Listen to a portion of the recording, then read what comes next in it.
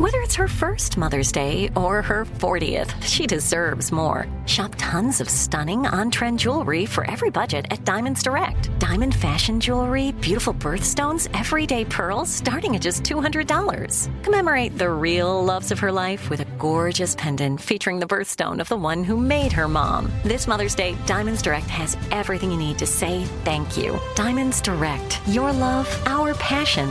Online at diamondsdirect.com.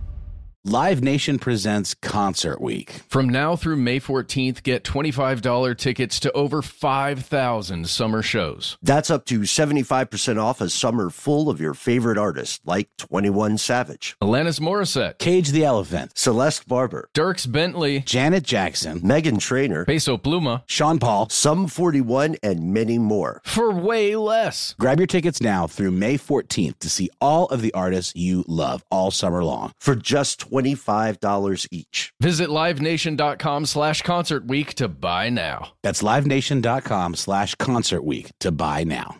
When you think about the future, what kind of technology do you envision? Whatever the future holds, artificial intelligence will undoubtedly be at the heart of it all. Join Graham Class as he hosts Season 2 of Technically Speaking, an Intel podcast, and hear from the minds transforming healthcare, retail, entertainment, personal computing, and more with the help of AI. Tune in every other Tuesday and explore the latest technology that's changing our world today and creating a more accessible tomorrow. Listen to Technically Speaking, an Intel podcast on the iHeartRadio app, Apple Podcasts, or wherever you get your podcasts. What's up, this your boy Lil Duval, and check out my podcast, Conversations with Unc, on the Black Effect Podcast Network. Each and every Tuesday, Conversations with Unc podcast feature casuals and in-depth talk about ebbs and flows of life and the pursuit of happiness. Unlike my work on stage, I tap into a more serious and sensitive side to give life advice and simply offer words of encouragement, yet remind folks to never forget to laugh. Every Tuesday, listen to Conversation with Unc, hosted by Lil Duval on the Black Effect Podcast Network, iHeartRadio app, or wherever you get your podcasts. Presented by AT&T. Connecting changes everything. From UFOs to psychic powers and government conspiracies, history is riddled with unexplained events. You can turn back now or learn the stuff they don't want you to know.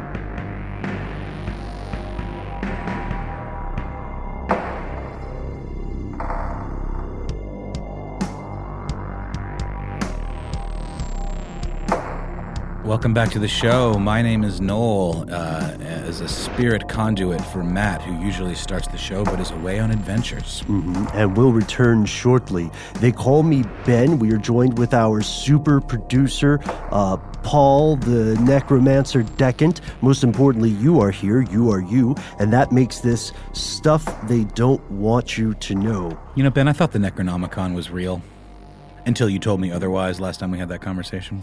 Right. This is going to be an episode that those of you who enjoyed our Grimoire episode will find particularly fascinating. I love that you mentioned the Necronomicon at the top of the show, Noel, because for everyone listening, if you're a fan of horror movies, you're intimately familiar with that old trope of the cursed book. And Lovecraft's Necronomicon, Howard Philip Lovecraft, he made this book. It's a perfect example of what we're talking about, because for years and years and years after he admittedly wrote it in a work of fiction, as a work of fiction, mentioned in other fictional stories, people liked it enough that they just started saying, let's all agree that it's real. Yeah, I mean, I think my thing is it just has become such a stand-in for, like, cursed books, like you said. I almost thought it was more of a word than a specific volume, like calling something a Necronomicon or a grimoire, you know? Right. That was what my brain did. Like how nowadays, instead of saying search the internet, we just say Google, regardless of which search, or Xerox for copy. That's a interesting comparison. Now, the Necronomicon may be the most widely known fictional book of magic in the Western world, but there are other ones too. On a lighter note, there's the spell book in Disney's Hocus Pocus, which I recently rewatched and stand by. It is an enjoyable movie, if not a film. Today, these books are almost universally thought of as little more than clever bits of fiction, maybe an extra detail added to flesh out a fictional world. But as we explored in the previous video and audio episodes on grimoires, these books were real things. They were physical, tangible books in the real world. They were often mistakenly or purposefully misattributed to other authors.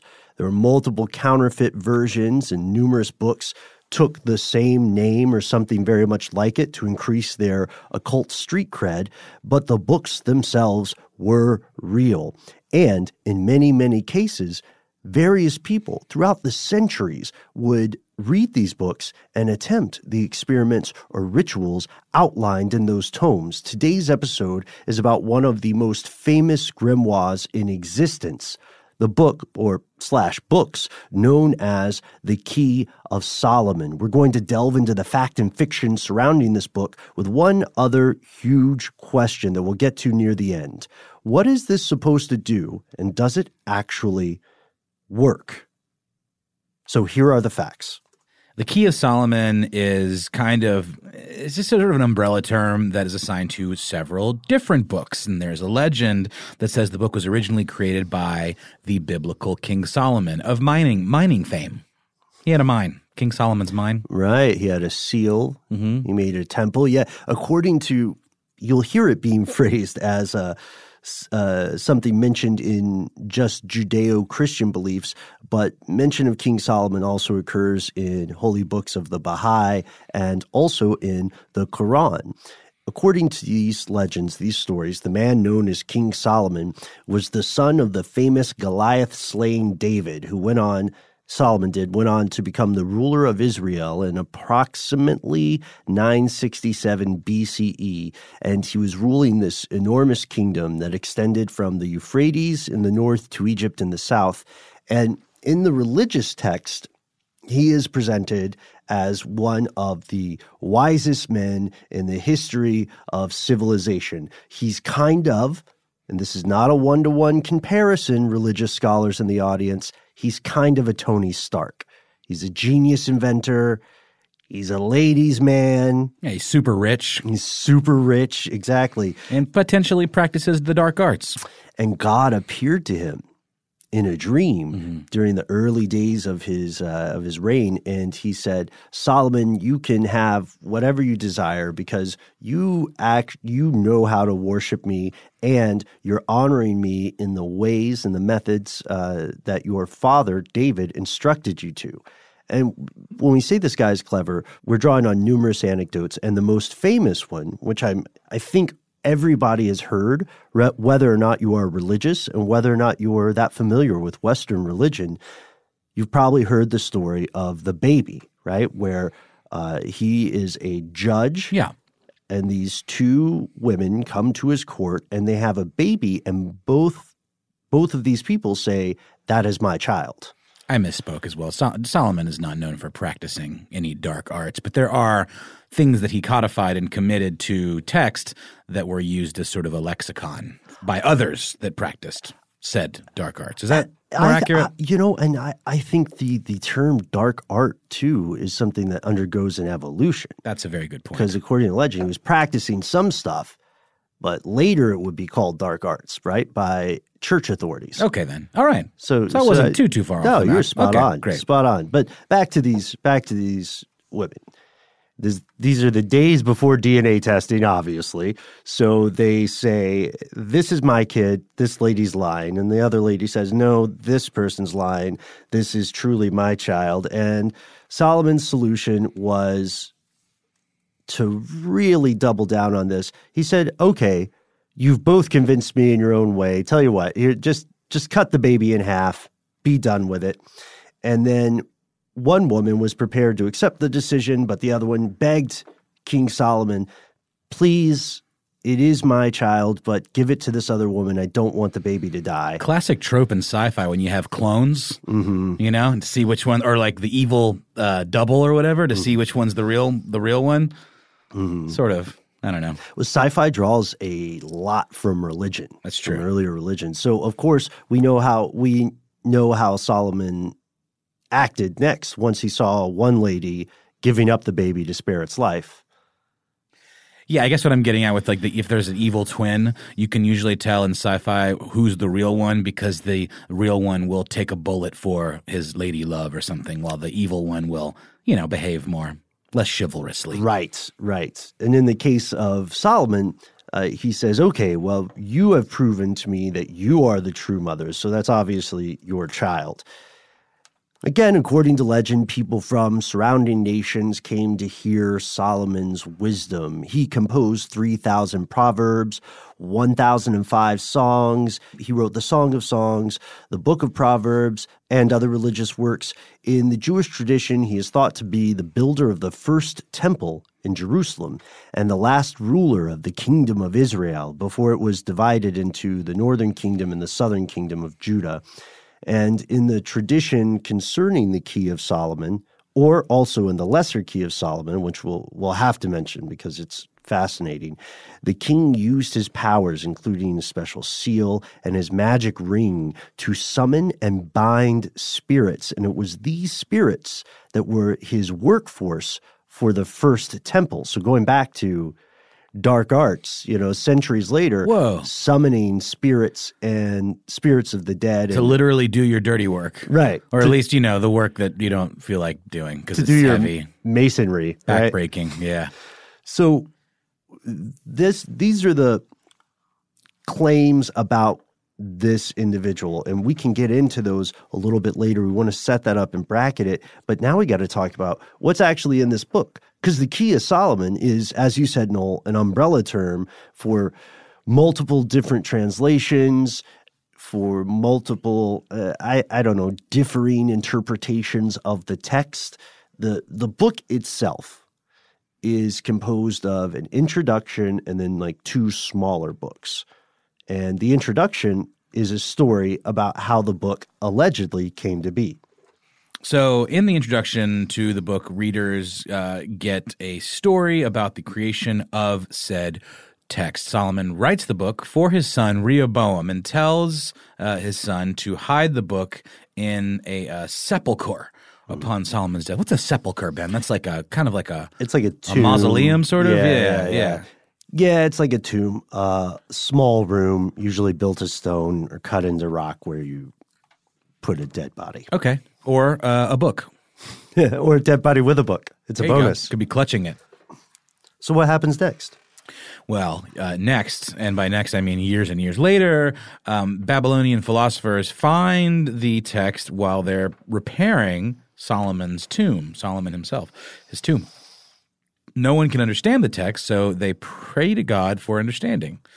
And so lo and behold, an angel appears and grants one of the philosophers the ability to read the text after he swears that he will keep it safe and hidden from the unworthy and the wicked. This is obviously, of course, this is legend, has it, yes? Legend has it, as this story goes, yeah.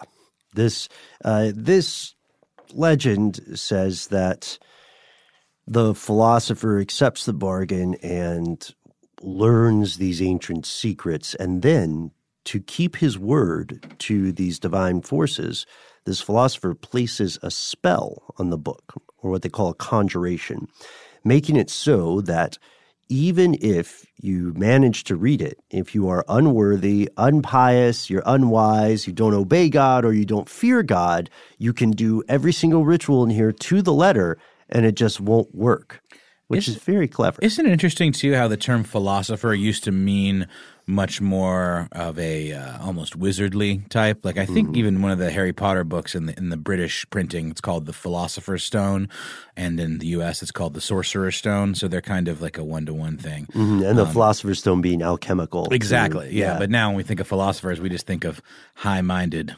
academics that, Yeah. And either way could apply because it just means lover of wisdom, right? That's true. Yeah? That's true. But you're absolutely right. A lot of times people who were practicing what we would think of as very esoteric rituals and belief systems were considered philosophers, right? So this is the intro. And one thing that's incredibly clever about this introduction is that it already bakes in a defense mechanism for people who say the book is fake or it doesn't work. It puts the blame for a lack of success in these rituals not on the book itself, not on the nature of magic, but on the audience, the reader, the practitioner. If you didn't manage to turn invisible, then it's not because that's impossible. It's because you were unworthy or you were unwise or you didn't fear God, which will come into play later. But let's get into the actual substance of the book, the text itself, the Key of Solomon. Should we take a little quickie break first, though? Fantastic idea. Let's do it.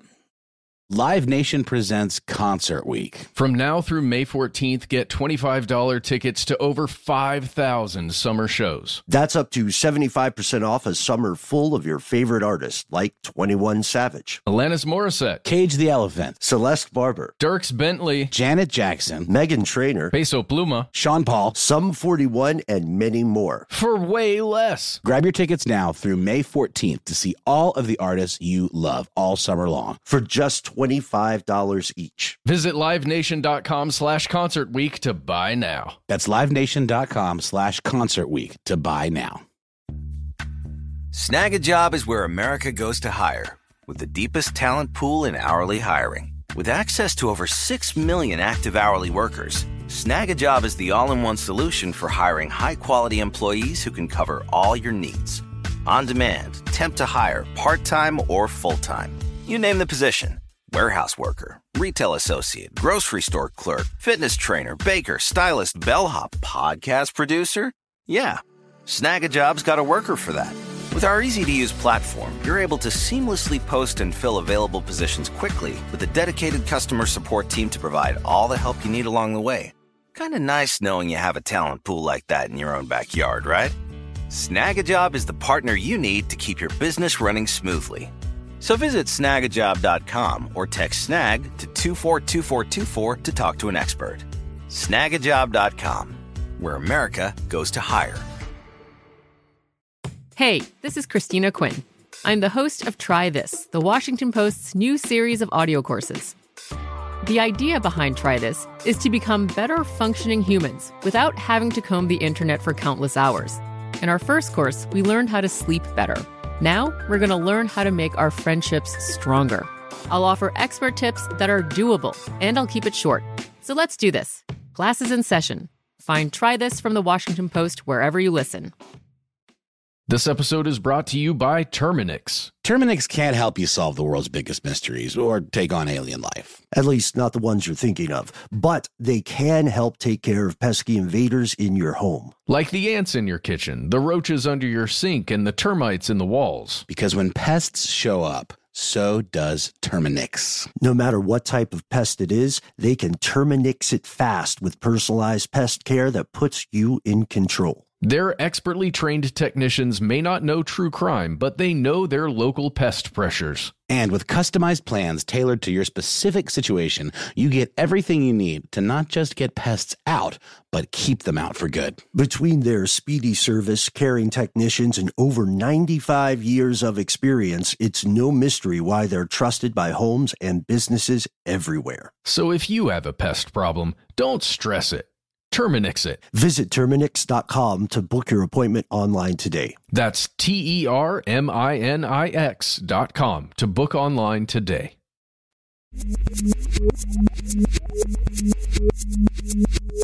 We have returned. As we said earlier, the book is divided into two sections. In book one, you'll learn an astonishing amount of conjurations, curses, invocations meant to summon and bind spirits. Now, we mentioned spirits before. Let's clarify this a little bit. Spirits, in this sense, could be the ghost of dead human beings or otherworldly creatures like angels or demons. Mm-hmm. And in many cases, a lot of anthropologists will tell you these, and they're correct, many of these things presented as demons are built off of earlier what we would call pagan myths or pagan gods, like the god of lightning, Baal, who became Baal. And this is very apparent in some books that, which we'll get to in a moment, in some books that came after the Key of Solomon that actually named these demons. The first book, in addition to these descriptions, contained spells, which are called operations or experiments. Very mathematical sounding. Mm-hmm. And until you kind of dig in. Right. So the idea is one series of operations or experiments can turn the practitioner invisible. There's spells to make people like you or fall in love with you, to help you find stolen or lost items. So there's some practical stuff in there. And that's just the first book. In book 2, he gets into detailing a lot of purification rituals that a practitioner of philosophy must undertake. Things like the kinds of clothing they're supposed to wear, the spellcaster or operator. You know, that was the earliest version of that job, an operator. And it was also called an exorcist in different translations. So like you say, Ben, the translation can make a lot of difference in the way we look at that particular activity or, role. And it's different, how they should go about constructing the various tools that they need to do the rituals, and what kinds of animals should be sacrificed, along with exactly how to go about sacrificing them. We have one example here from chapter 14 of that book. It's on the chapter 14 is of the pen, ink, and colors, just to show you how weird this gets, or how it may seem weird to us now, how specific it gets. All things employed for writing, etc., in this art should be prepared in the following manner. I'm going to do a voice. Thou shalt take a male gosling, from which thou shalt pluck the third feather of the right wing, and in plucking it thou shalt say, Abramai, Hablilai, Samai, Teodonai, Athamas, Siever, Adonai, banish from this pen all deceit and error, so that it may be a virtue and efficacy to write all that I desire. Amen. Adonai is Hebrew. Yeah. Adonai is like a prayer, I believe. Yeah, these are names, invocations. I just remember it from choir from when I was a kid. It's a very beautiful. Yes, I'm sorry. It's the Hebrew name for God. That's what that is. But Ben, I'm sorry. The third feather on the right wing. How doth one determine the third feather? There are a lot of feathers on a wing. Yeah, right. Do you count from the outside in or the inside out? It's sort of like your grandma's recipes. Mm-hmm. It's like a pinch, or it doesn't even give you like actual measurements. It's just goodly portion, a basic ratio. So maybe the third. It doesn't matter. Just if you count. You use the honor system for plucking feathers. So the important part here, too, and it has further instructions for what to do after plucking that quill and how to make it into a pen, what to do with the ink. And one thing that's incredibly important about this is that each of these physical acts are accompanied by this incantation that one must recite. To simply pluck a feather from anywhere on the gosling is going to completely sink the entire experiment. So everything you do has to be attached to these pronunciations. I cannot get over the idea of these as experiments. Mm-hmm. It totally goes hand in hand with the kind of scientific nature of like alchemy and all of that, and how it all is just kind of like trial and error type stuff. I really like that. And just like modern day experiments, there's intense ritualization. There's an effort to account for all the variables and reduce possible intervening variables, right? Which is strange because, now safe to say most modern day scientists would not take kindly to being compared to sorcerers or wizards. No, I think they'd sock you in the mouth. They'd science sock you. Yeah.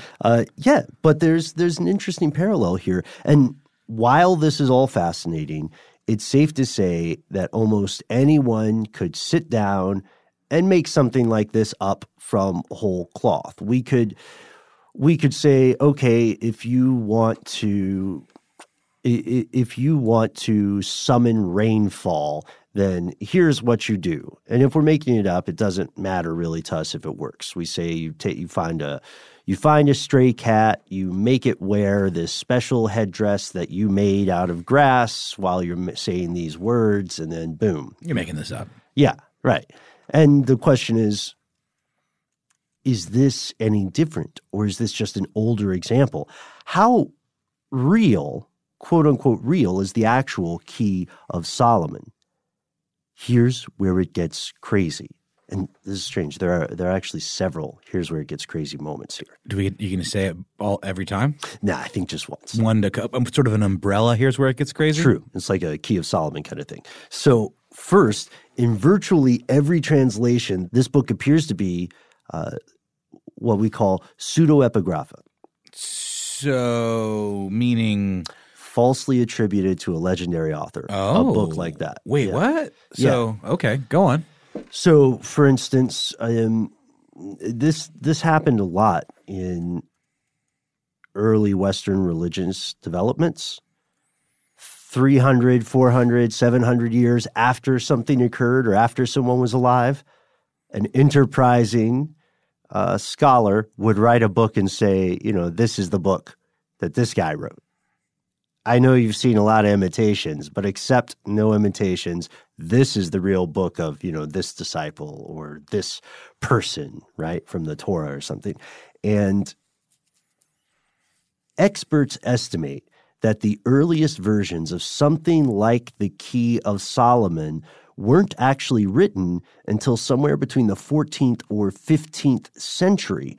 We have a quote from a researcher named Arthur Edward Waite that says essentially that there's no ground for attributing the Key of Solomon in its present form a higher antiquity than the 14th or 15th century. A lot of people latch on to that present form thing and say, well, maybe this version we understand isn't true, but maybe those Babylonian philosophers really did find some tattered scrolls by a skeleton, and those scrolls just decayed over time, and people just kept recopying the story. You're talking about like in the clutches of Solomon's dead hands, right? They're saying in the sepulchre. Yes, in the sepulchre. Yeah, gosh, sorry, man. I'm having a bit of a day, Ben. Yeah, yeah. I can't pronounce words mainly. One of those kind of days. I can't pronounce words. I'll never forget one time in elementary school, I got a B because I did a report on Carl Jung. Oh, man. Swing and a miss. Yeah. I just didn't have many people to speak with. You know so what, I was Ben? Just reading books. In our business, and by that I mean the business that is pod, you're gonna have a few pronunciation misses every now and then. It's just gonna happen. Yeah, and you have to wonder what would happen if we were practitioners of magic. Oh, right? And what if mispronouncing a word totally yielded an undesirable or cataclysmic result? And furthermore, just while we're on this subject, the act of making a podcast is in many ways similar. There's a ritual, right, that we undergo as individuals, that we undergo as a group when we're recording, that you undergo as you listen, right? And there's something that we're all doing together. In a way, we're making this strange working together. It is strange. And also the ritualism of it all is why I get so thrown every time Matt's not here. We both get so thrown, and we look at each other because we don't know how to start. Mm-hmm. It's true. It's true. And when we say it's true, we mean it is not just true for us right now, but it is true for all time. You can go back to the very beginning of our show, and you can hear those moments that we have just described. Those moments have something called historicity. Historicity is something that comes up in the search for the Key of Solomon as well.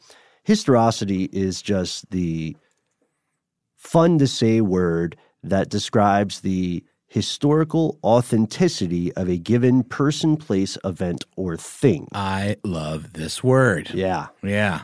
It's a great one because so if you've ever seen those specials on the History Channel or National Geographic or something, wherein they have documentarians saying, all right, now we're journeying to this mountain in Turkey to search for the real Noah's Ark. Of course. They're questing for historicity. They want to prove the legends. One example of this that we return to time and time again would be the search for the ancient city of Troy, which was, for a long time after it was lost, it was believed to be a myth until someone found it. Yeah, well, it's like when we're talking about finding Genghis Khan's burial site, any of these things, the lost city of Atlantis, whatever. And it's all kind of myth and hubbub until you actually do discover something like that. Is that historicity there? Yes.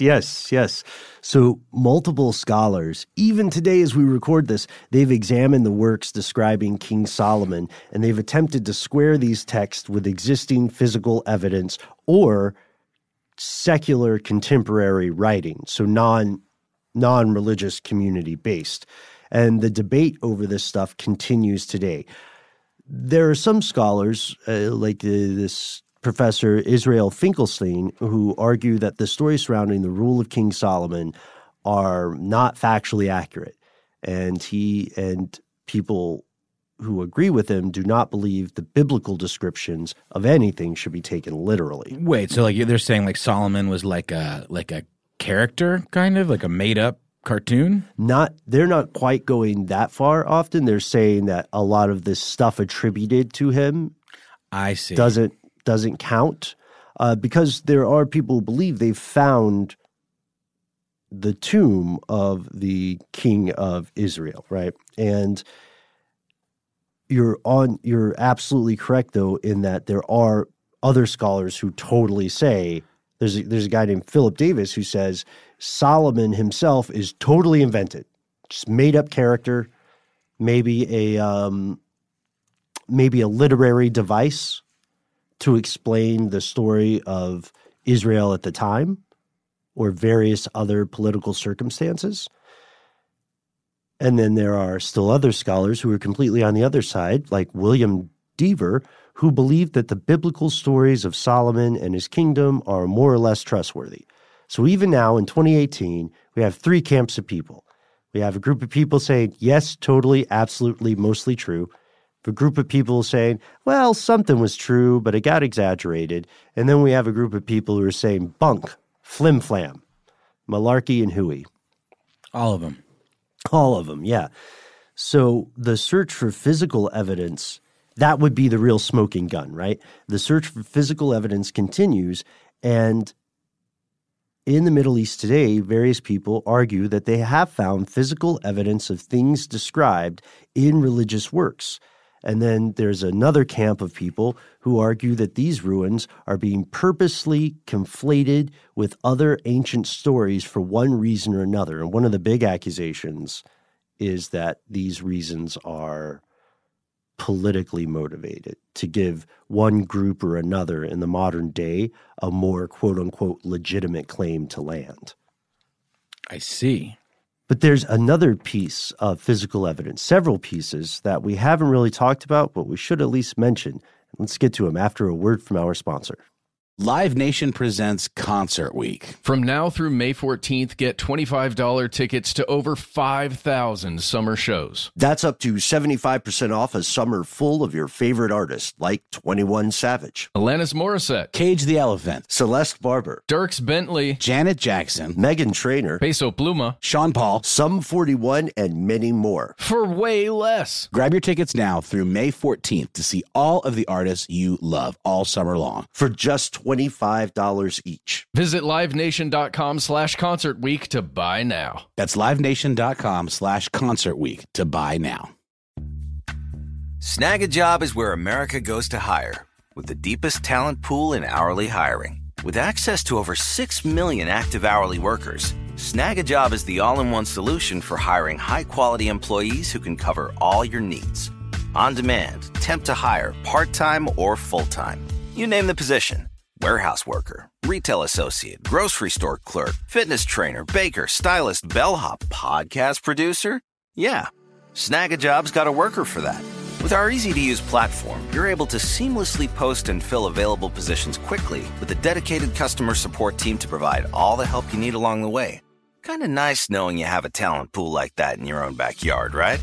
Snagajob is the partner you need to keep your business running smoothly. So visit snagajob.com or text snag to 242424 to talk to an expert. Snagajob.com, where America goes to hire. There's a lot happening these days, but I have just the thing to get you up to speed on what matters without taking too much of your time. The 7 from the Washington Post is a podcast that gives you the 7 most important and interesting stories, and we always try to save room for something fun. You get it all in about 7 minutes or less. I'm Hannah Jewell. I'll get you caught up with the 7 every weekday. So follow the 7 right now.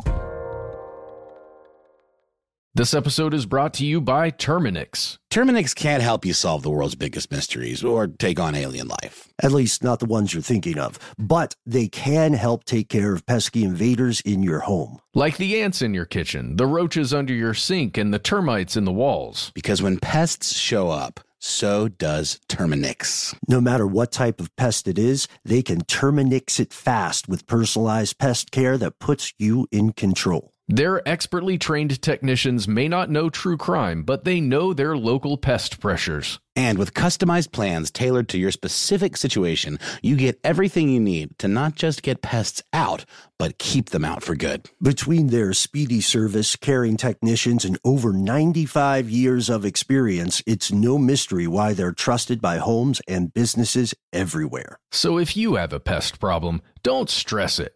Terminix it. Visit Terminix.com to book your appointment online today. That's TERMINIX.com to book online today.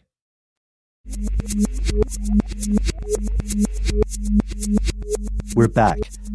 The thing about this physical evidence is that we are still producing new physical evidence, new cultural iterations ultimately derived from the Key of Solomon in the modern day. You know, we mentioned there are other books that came later, like the Testament of Solomon or the Lesser Key of Solomon. That's the one with the 72 demons and their properties named. You know, that's where we can see the trace of these pagan gods. Those works are still inspiring works in the modern day. Yeah. Like I think we've talked about, maybe we haven't on this show, but the movie Hereditary, which I think you and I both enjoyed. Yeah. Enjoy is maybe a weird way of putting it. It's a quite unpleasant film. I enjoyed it. Yeah, well. Those are your people, man. All right. No. But yes, it's a very expertly done kind of psychological horror show with family drama kind of at its heart. But this is slight spoilers. Slight spoilers. Barely.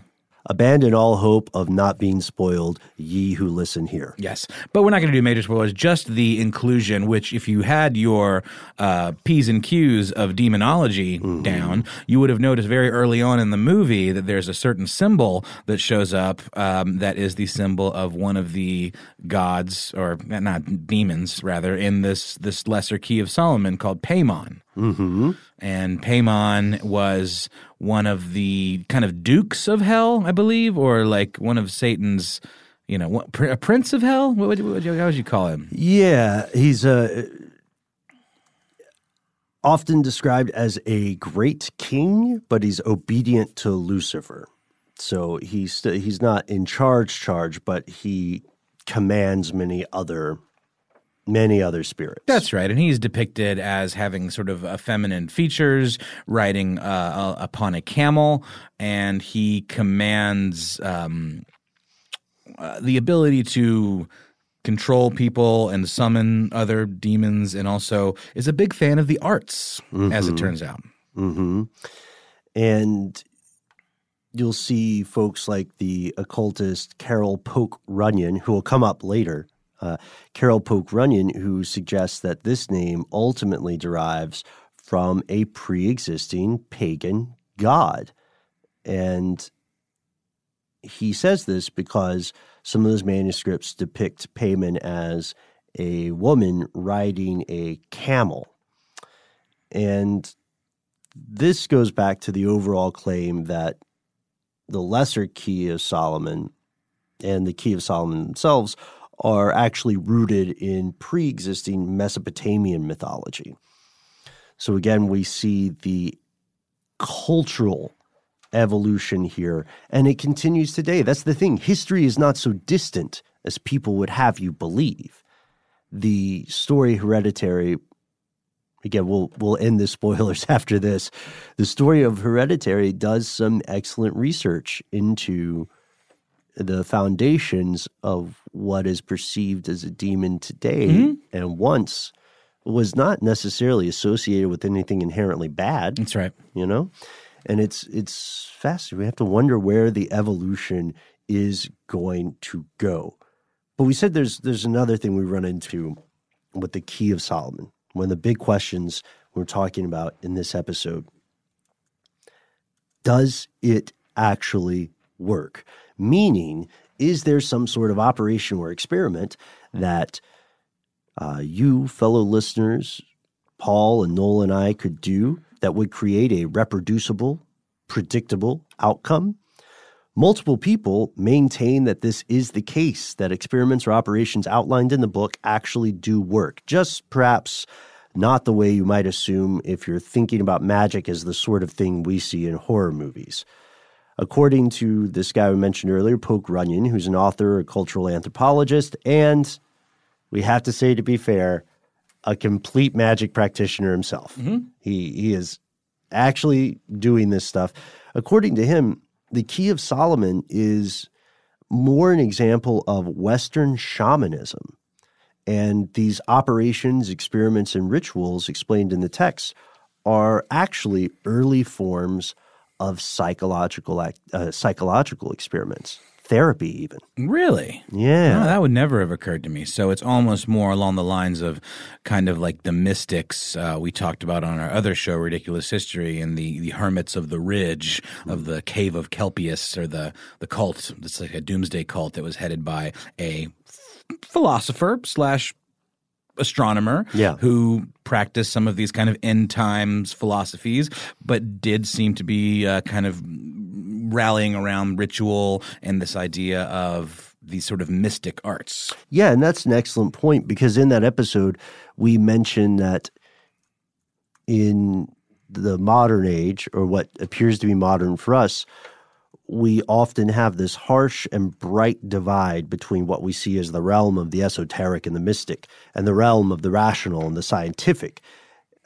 But the truth of the matter is, for most of human civilization, those two things were not considered mutually exclusive. I believe we use the example of Isaac Newton, who did some profoundly groundbreaking scientific work, but also believed in alchemy, you know, and the presence of mysticism in early philosophy, or the presence of these ritualistic beliefs, does not mean that everything was automatically wrong. And if we look at it from an anthropological perspective, maybe they were making some psychological breakthroughs, similar to that episode we had about the inherent mysticism in the bicameral mind theory. Right? You're hearing a voice. That's right. Yeah. And that voice is driving your human train.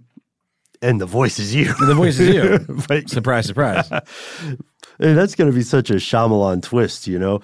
I almost wish. But Ben, who are you? Right? Who are we? What are we? I don't know. That's what we're here to discuss. That's what we're getting toward. Yeah.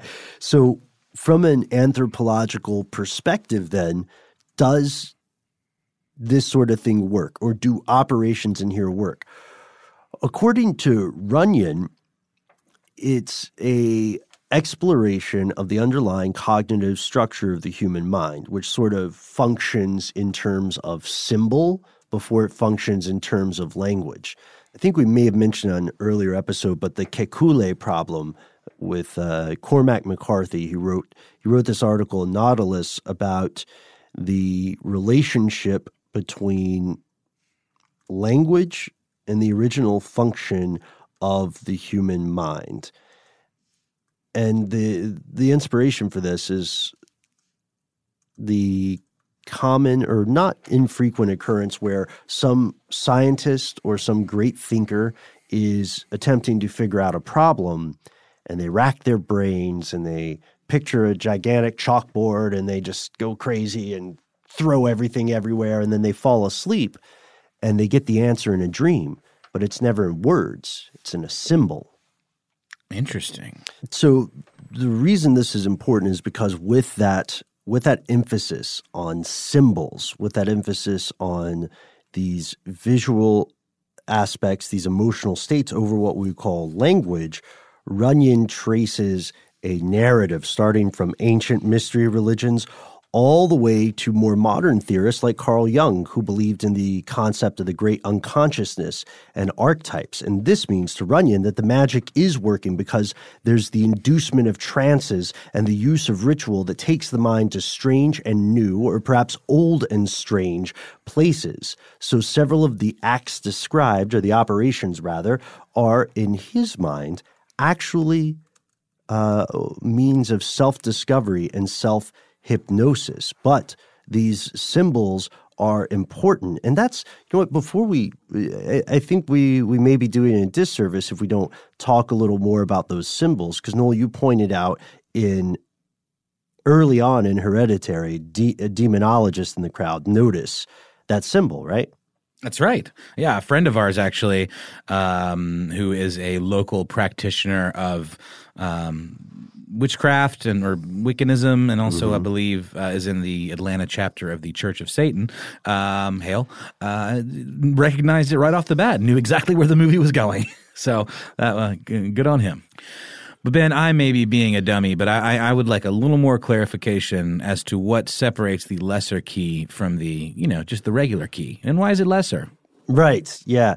So part of it comes from the textual history. We mentioned that there were many, many different books that were either translations of something pre-existing or they were snatched from other grimoires, or they were just slapped with the title of something that would be familiar to the audience, to the crowd.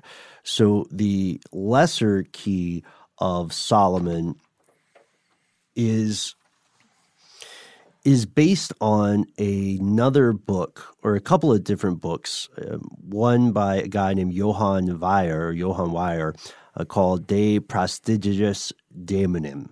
And it seems like the Lesser Key of Solomon was pulled from this other book, not so much from the Key of Solomon itself. So the big question is, and it does have a lot of the same ideas, the big question is if it just got that title because somebody decided to name it that.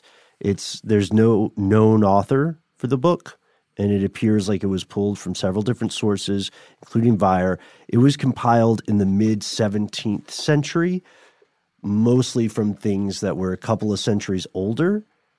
So it kind of came after it, which is probably why it was called the Lesser Key. I see. Not inferior quality, just more recent. So, and again, like from the top of the show, we said this idea of the Key of Solomon was an umbrella term for several different translations, and I can see that. That makes sense. So we're encountering a couple of things. We're encountering possibilities of literary hoaxes, which I don't know if we should be too comfortable with, because the idea that it would be a literary hoax implies that the authors may have been cynical and may not have believed what they were writing. And I don't think that was always the case at all. We're also encountering the possibility of deep psychological experimentation in ancient days. Yeah. Now that's fascinating to me. The idea that some of this sort of ritualism and mysticism was kind of early forms of psychological healing or control, or I'm not like almost like you'd see at a revival of some kind, Yeah, interesting. Yes, and a good point, because what we do know is that whether or not this text was based on some earlier text before the 14th or 15th centuries, or whether it was just made up in the 14th or 15th centuries based on non-written or orally transmitted traditions. The fact of the matter is that people who practice this stuff now may feel like they are practicing something that is psychologically impactful to them, right? So is magic like beauty something in the eye and mind of the beholder? We're of course not saying, I mean, I don't know about you, Noel. I've never done some ritual to try to appear invisible. And never even worn camo or anything? No. Scoff. Never. The best way to be invisible in a place is not to go there. That's also true. You've definitely done that before. I have done that. Yeah. I'm notorious at the office for that. But we're not knocking this at all, because at heart, whether you feel this is fascinating folklore, whether you feel this is a belief system that calls to you, or whether you feel this is just something fascinating to learn about, the truth is there's nothing wrong with it. There's nothing wrong with practicing a belief system of your own choice, so long as, and this is the most important part, so long as you are not hurting anyone. And back in the day, we had received a number of letters and notes from your fellow listeners who had said that they had had strange, inexplicable experiences with everything from a Ouija board to incantations or something that they had found online or in a library, or even just staring into a mirror, which is an intensely meditative act. And by the way, it's one of the acts it's one of the rituals that Poke Runyon himself practices. You can find him online. He's got a very particular way of speaking. And I think we played some a little bit off air. So, I think so. Yeah, he's very much a storyteller. But if you have had those sorts of inexplicable experiences, or if you have attempted to operate one of the experiments mentioned in the Key of Solomon or its many translations, please do write to us. We would like to hear your story. And that's whether or not you think something strange happened or whether you thought it was all a waste of time. We don't think that automatically means you are unworthy, unpious, or don't fear God. Unpious? Unpious. Oh, at first I thought you said unbiased. Unbiased. That's different. That is different. That's a great point. Either way, you can find us on Instagram, you can find us on Twitter, you can find us on Facebook, especially our community page. Here's where it gets crazy, where you can see Noel and Matt and myself popping up in digital person. You can invoke us. Yeah, actually. We even have little avatars that we use. Mm-hmm. That's not true. But we could get them. We could get them. We can make them. We have the rituals and we have the ability to successfully enact those operations. Mainly, you mean admin privileges. Yeah, mainly. That's what they call them now. Exactly. The times have changed. The times have changed, but wizardry in some form or another continues. We would like to hear your experiences with it.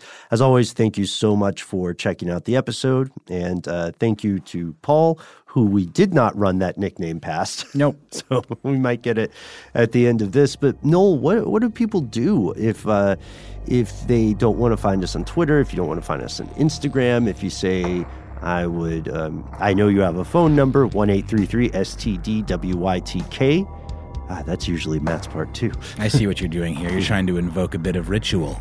You're spot on, Noel. Yes. We always begin and end with a ritual.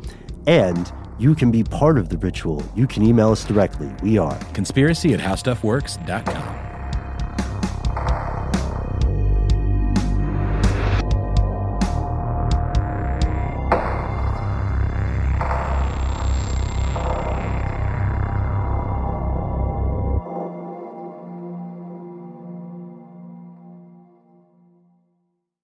Live Nation presents Concert Week. From now through May 14th, get $25 tickets to over 5,000 summer shows. That's up to 75% off a summer full of your favorite artists like 21 Savage, Alanis Morissette, Cage the Elephant, Celeste Barber, Dierks Bentley, Janet Jackson, Meghan Trainor, Peso Pluma, Sean Paul, Sum 41, and many more. For way less. Grab your tickets now through May 14th to see all of the artists you love all summer long for just $25 each. Visit livenation.com/Concert Week to buy now. That's livenation.com/Concert Week to buy now.